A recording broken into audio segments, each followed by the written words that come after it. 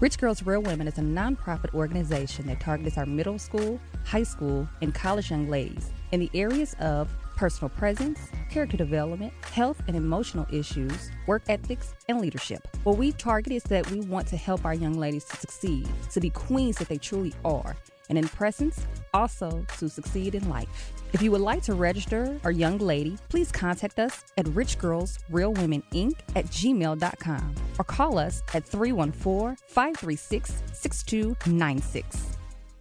This is In the Zone. Cecilia Towns, the founder, CEO of GladiatorHers.com. Thank you. That's what I like to do. What's next? World domination? Yeah. I mean, what's so, next? that is eventual, but not quite next. Just growing Gladiators is really what's next for us. And then world domination. You know, it cracks me up every time y'all say I'm on the celebrity line. On the In the Zone Network.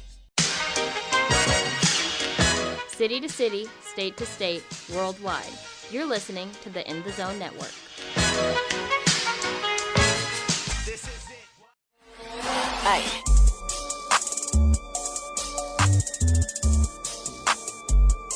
Welcome back to an all-new episode of the Sports with Ashley podcast powered by the In the Zone Network. Today we're going to continue our part 2 of the interview with Miss Laureen Irat, founder of Beyond the W. Miss Laureen, how are you? Good. Chilling. Enjoying my time talking to you. Yeah. So before we get started, I want our lady listeners to listen up. I know sometimes we have our bad hair days. Visit the In the Zone shop, ladies. They have some great ball caps for you when you're on your way to the beauty salon. Miss Laureen, have you had those bad hair days? Religiously, yes. I have them all the time, and I go right onto my fiance's dresser, and I grab a hat, and I walk out the door. So, yes, I know. Yeah, I can definitely relate. Ladies, it's a great way to rep In the Zone while you're also going incognito to get that wig fixed. Mm-hmm. So, Miss Laureen, I wanted to dive into these WNBA hot topics. Starting with the injury to 2018 WNBA MVP Breanna Stewart. Do you feel like her season-ending injury will deteriorate the Storm's chances in trying to repeat a finals run? Well, I definitely think not having her there is going to make a huge impact. And then not only is she out because of the unfortunate injury, but Sue Bird is out indefinitely right now because she has surgery as well. So having those two, which are basically the pillars and the anchors of your team right now, it's coupled with the other teams in the league just getting better and better, and them having, their players come back strong and making great trades. I don't know if the Storm is going to be able to make it to the finals. I don't want to count them out because you never really know. But I do think not having Breanna Stewart is going to make it a lot more difficult because the other players, especially within the West, they're coming. They're out here. Look at the Aces. I mean, my goodness, the Aces are stacked. Phoenix is stacked. Even without Diana Taurasi, the Phoenix is still holding their weight. So it's going to be interesting. I don't want to be negative and say they're definitely not going to make it, but I think it's going to be a lot more difficult than it would have already been because the talent is just through the roof this season. Yeah, and it's great that you mentioned the Aces. I wanted to also dive into the Liz Cambage trade. She definitely adds a lot of size into the interior alongside Asia Wilson. How do you think their season will pan out? You have any predictions as far as the Aces go? I'm going to go out on a limb and say that I would not be surprised if the Aces go to the finals. Okay. Because I think, or if they don't go to the finals, they're going to be in the semifinals, right before the final series. When they played last year, even though they just missed the playoffs. And I think, honestly, the reason that they missed the playoffs is because of the whole travel debacle and them not playing, and they forfeited that game. Mm-hmm. But I think watching them play last year, I felt like they were just missing one thing. Like, I couldn't pinpoint what they were missing, but I'm like, they seem to have it together. Like, they have the formula to be, like, I feel like they put the league on notice last year. Like, we're coming for you. And then with the moves they made during the offseason, they got Sugar Rogers, they drafted Jackie Young, number one. Mm-hmm. They got Liz Cambage. Like, they get just scary this season. Like, they're really scary. So if everyone stays healthy, I see them going to the finals. I would not be surprised. They're going to go very deep into the playoffs, and I would not be surprised if they made it all the way to the end. No, I know some people are not saying that, but some people are saying Phoenix, some people are saying LA.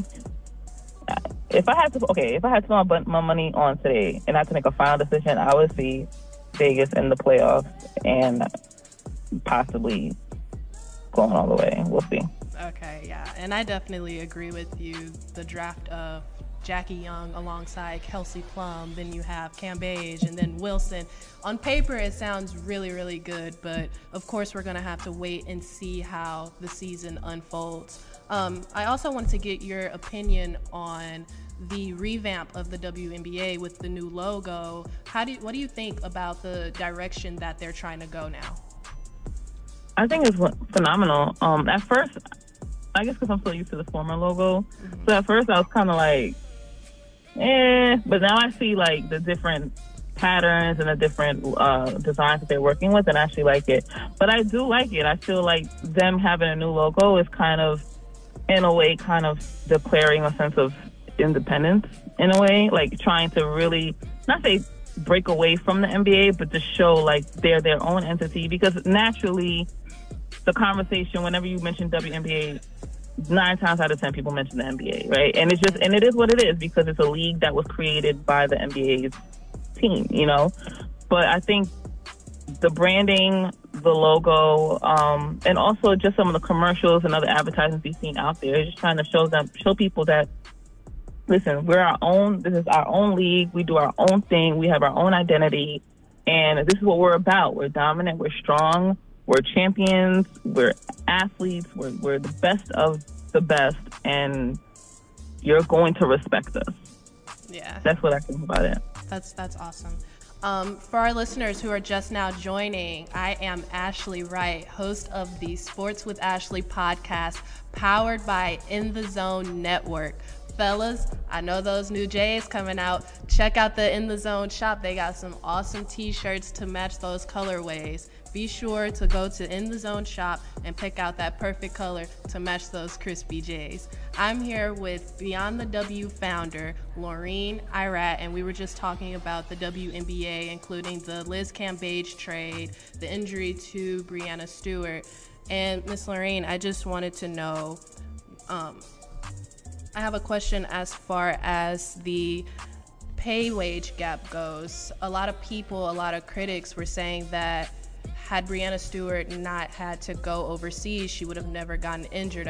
And has she been getting paid what she was supposed to get paid as far as compared to men, then the Achilles injury would have never happened. What do you have to say about that? I'm not gonna go as far as say like the injury would never have happened, because things happen, mm-hmm. right? Yeah. You can't control an injury; it's an accident. You can't control that. However, we all know that them playing year round adds a lot more wear and tear on their body than most other athletes, right? Mm-hmm. I guess to bring up the NBA, the only time you really see them really play year round, quote unquote, is if it's an Olympic year.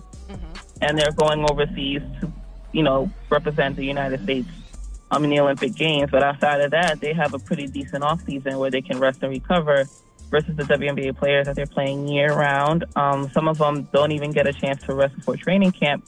There are players that are now coming back now from playing overseas, and they're going straight into the mix of playing in the WNBA. And you don't know what the difference is playing with overseas. You don't know if it's more physical or not as physical. Like there's so many. You're going to play in different systems and against different opponents. It's so many different things. So yes, absolutely. If she was getting paid more, she would have the option to. I can't say she, but only because there are players that don't go overseas, right? Elena Delle Donne chooses not to go overseas, but we also know that it's a sacrifice. If the players made a better wage here, they can have the option of not playing overseas and it not be detrimental to their livelihood, or it's not such a stark difference where, like, I'm making $100,000, but if I go overseas, I could make $1 million. You know what I mean? Like, that's a huge difference. That's an opportunity that most people would not say no to. If they were making something comparable here, that way, if they can choose to still play overseas to better their game because they always wanted to play overseas. We're not taking away the benefits of playing overseas. We just don't want it to be like a survival option. And when I say survival, I don't mean just survival in the sense of right now. I know the girls are not starving. You know what I mean? Like, they're not poor, but playing overseas 2 seasons and you making, if you're a Breanna Stewart, you make, let's say they give you $1 million to play overseas, 2 seasons, $2 million, it's you setting up for your future. Right? So you're thinking about your livelihood long term. We just want to get to a place where the girls don't have to feel that they have to go play overseas in order to secure their long-term future, because the league that they play in their home country sets them up for a long-term future. And if they choose to play overseas, it's because of they want to, not because they have to. And I absolutely agree with that point of view.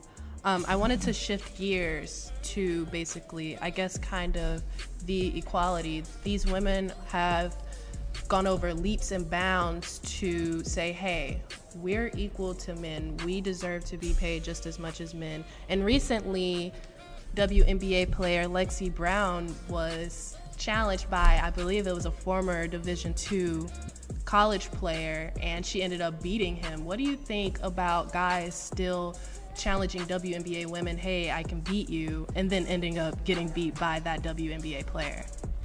Yeah, for it. Yeah, just that simple. Yeah, definitely. Yeah, for it. Like, you don't. The problem is WNBA players are by these men, right? Because from my experience with men who actually love basketball and respect the game of basketball, they respect and like WNBA players.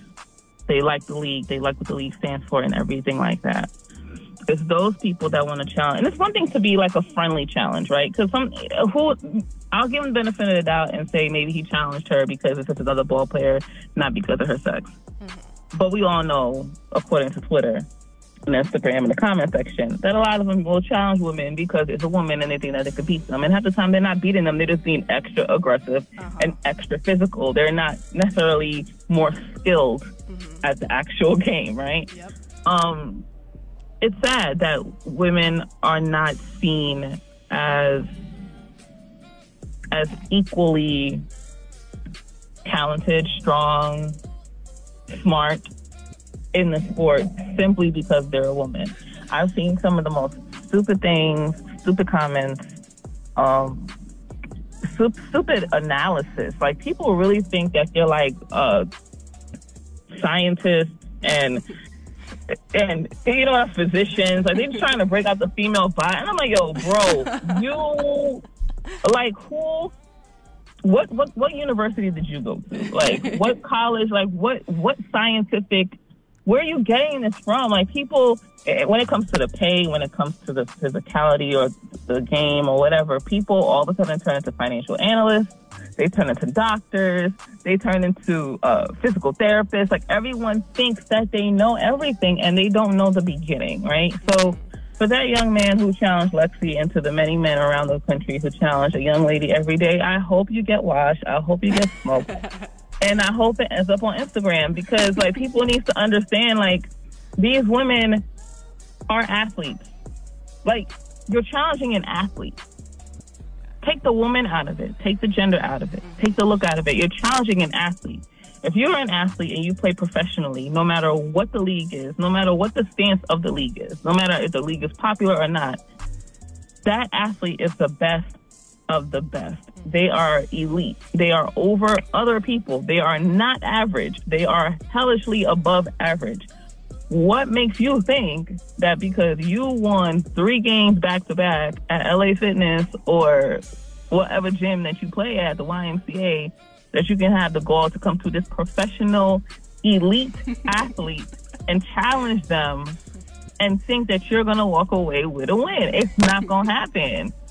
I'm like, it's not going to happen. And I feel like I see it often more, and I don't know if it's just because I'm in a W space more than I am in any other male space, any other sports space, but I see it happening so much more on, like, women getting challenged more than men. Like, ain't nobody going to try to go check LeBron and be like, oh, I could take LeBron one-on-one. Everyone will look at him like, perfect example, and I'm going to end with this. So if someone got online or whatever and was like, yo, I could challenge Kobe, I could challenge LeBron, I could challenge Jordan.